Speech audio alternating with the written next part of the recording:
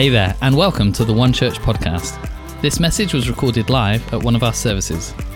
If you'd like to know more about life at One Church, visit us online at weareone.church or check us out on social media.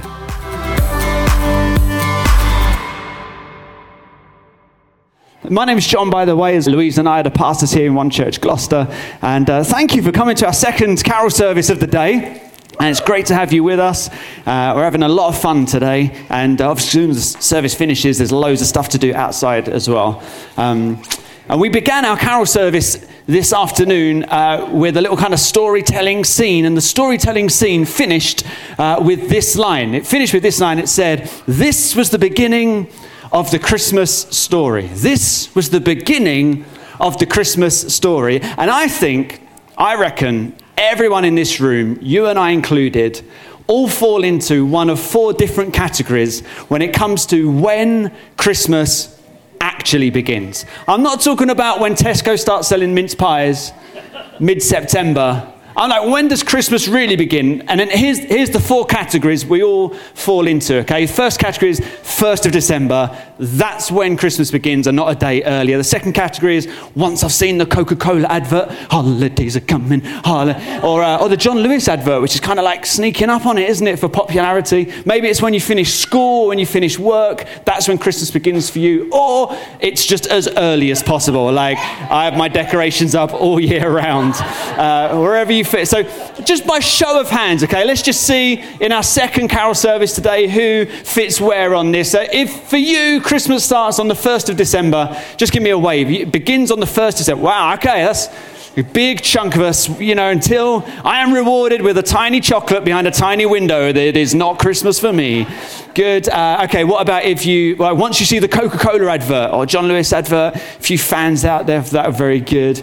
When you finish school or work, that's when Christmas starts. When I finish work, okay?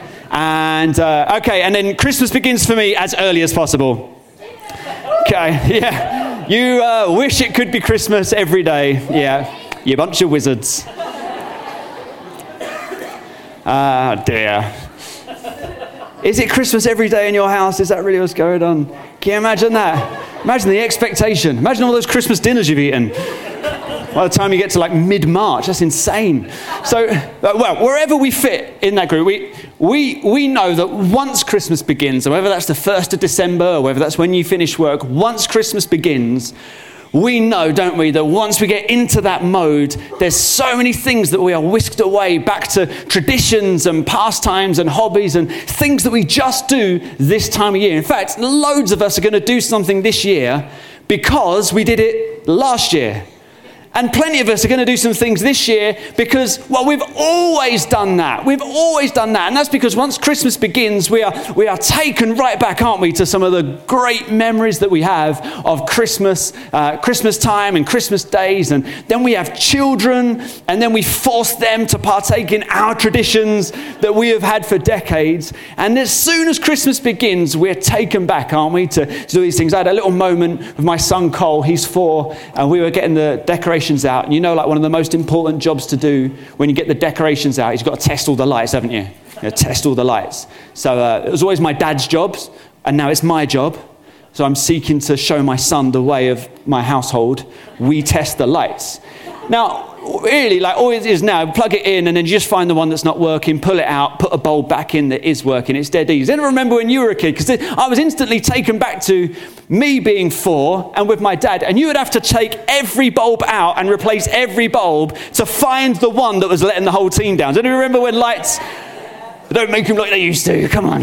And I was taken back to that moment with my son and back to that moment where with my dad of just all those great memories of Christmases growing up. But the question that I just want to encourage you with and let this stick with us today in our carol service is this. So what if we love Christmas not just because it takes us back, but what if it could also take us forward?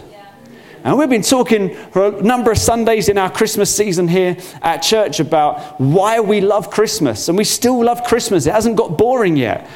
And there's loads of reasons we love Christmas. It helps us tap into some really deep truths. And one of the reasons we love Christmas is because it takes it back. But I think one of the best things about Christmas, if not the best thing, The reason I love Christmas is because it doesn't just take me back, but it's also going to take me forward. What if the arrival of Jesus in that manger, that we're told through some of the songs that we sing and through the Bible that he was Emmanuel, which means God with us.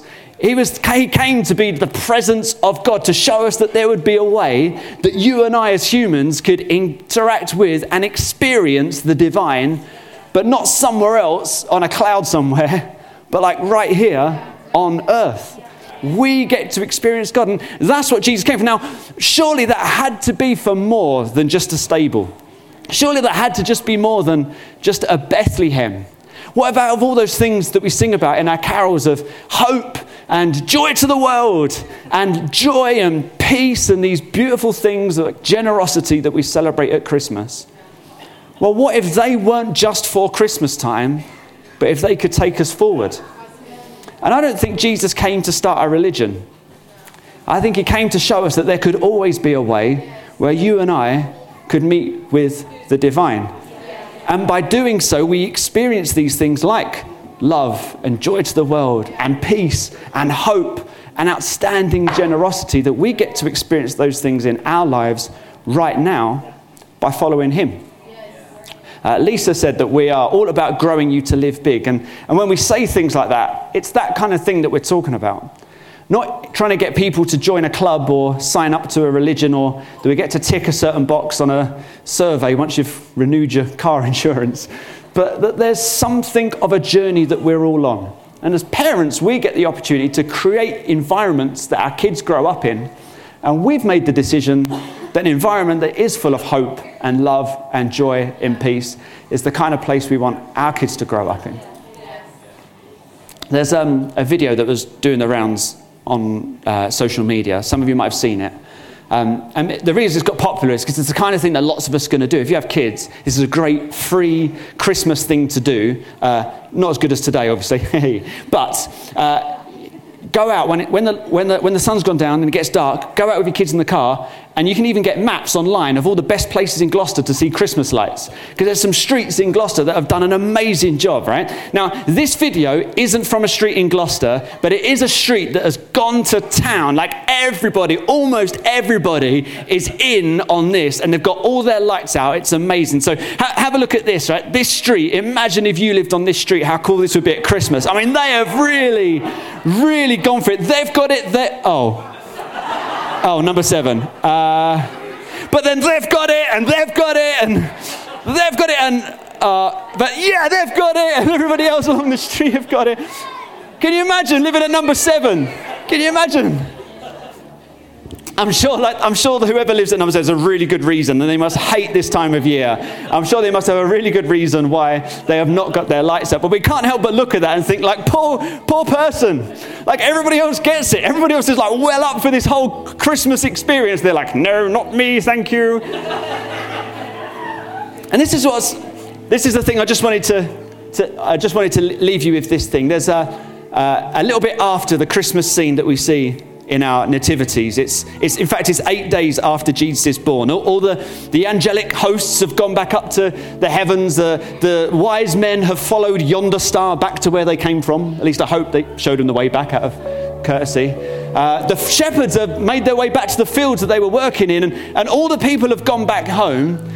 And you've got Mary and Joseph, and they take this little baby Jesus to the temple to be dedicated. And in the temple, they meet this guy called Simeon. He's like this old sage, this man who spends his life in the temple and has been longing to see the coming Christ. And Luke chapter 2 in the Bible describes what this man Simeon says as he holds baby Jesus in his arms. And it says this: "I can die in peace." As like, I've been waiting for this moment my whole life. I can die in peace. I've seen your salvation, a light to reveal God to the nations. He saw in Jesus at just 8 days old what we're meant to see when we look at him every Christmas once a year. We're meant to see in him his salvation. We're meant to see in him that he is a light to reveal God to the nations, not just for a town called Bethlehem, not just for the ancient Near East 2,000 years ago, but for you and me today, that he is a light for us. And when he's the light, we start to see these things like hope, love, joy, and peace in our every single day. We come to these carol services, don't we? And some of you might have come to these since we've been doing them back in the leisure centre and now the last couple of years in our building here. And it's like we're singing, but there's something else going on, isn't it? Like these guys are like leading us and there's more going on than just a song. And it's like lights are going on all around you. There's people that seem to just get this, that there's something that I can get into here. There's something I can get my teeth into, something that can get into my spirit, not just into my ears.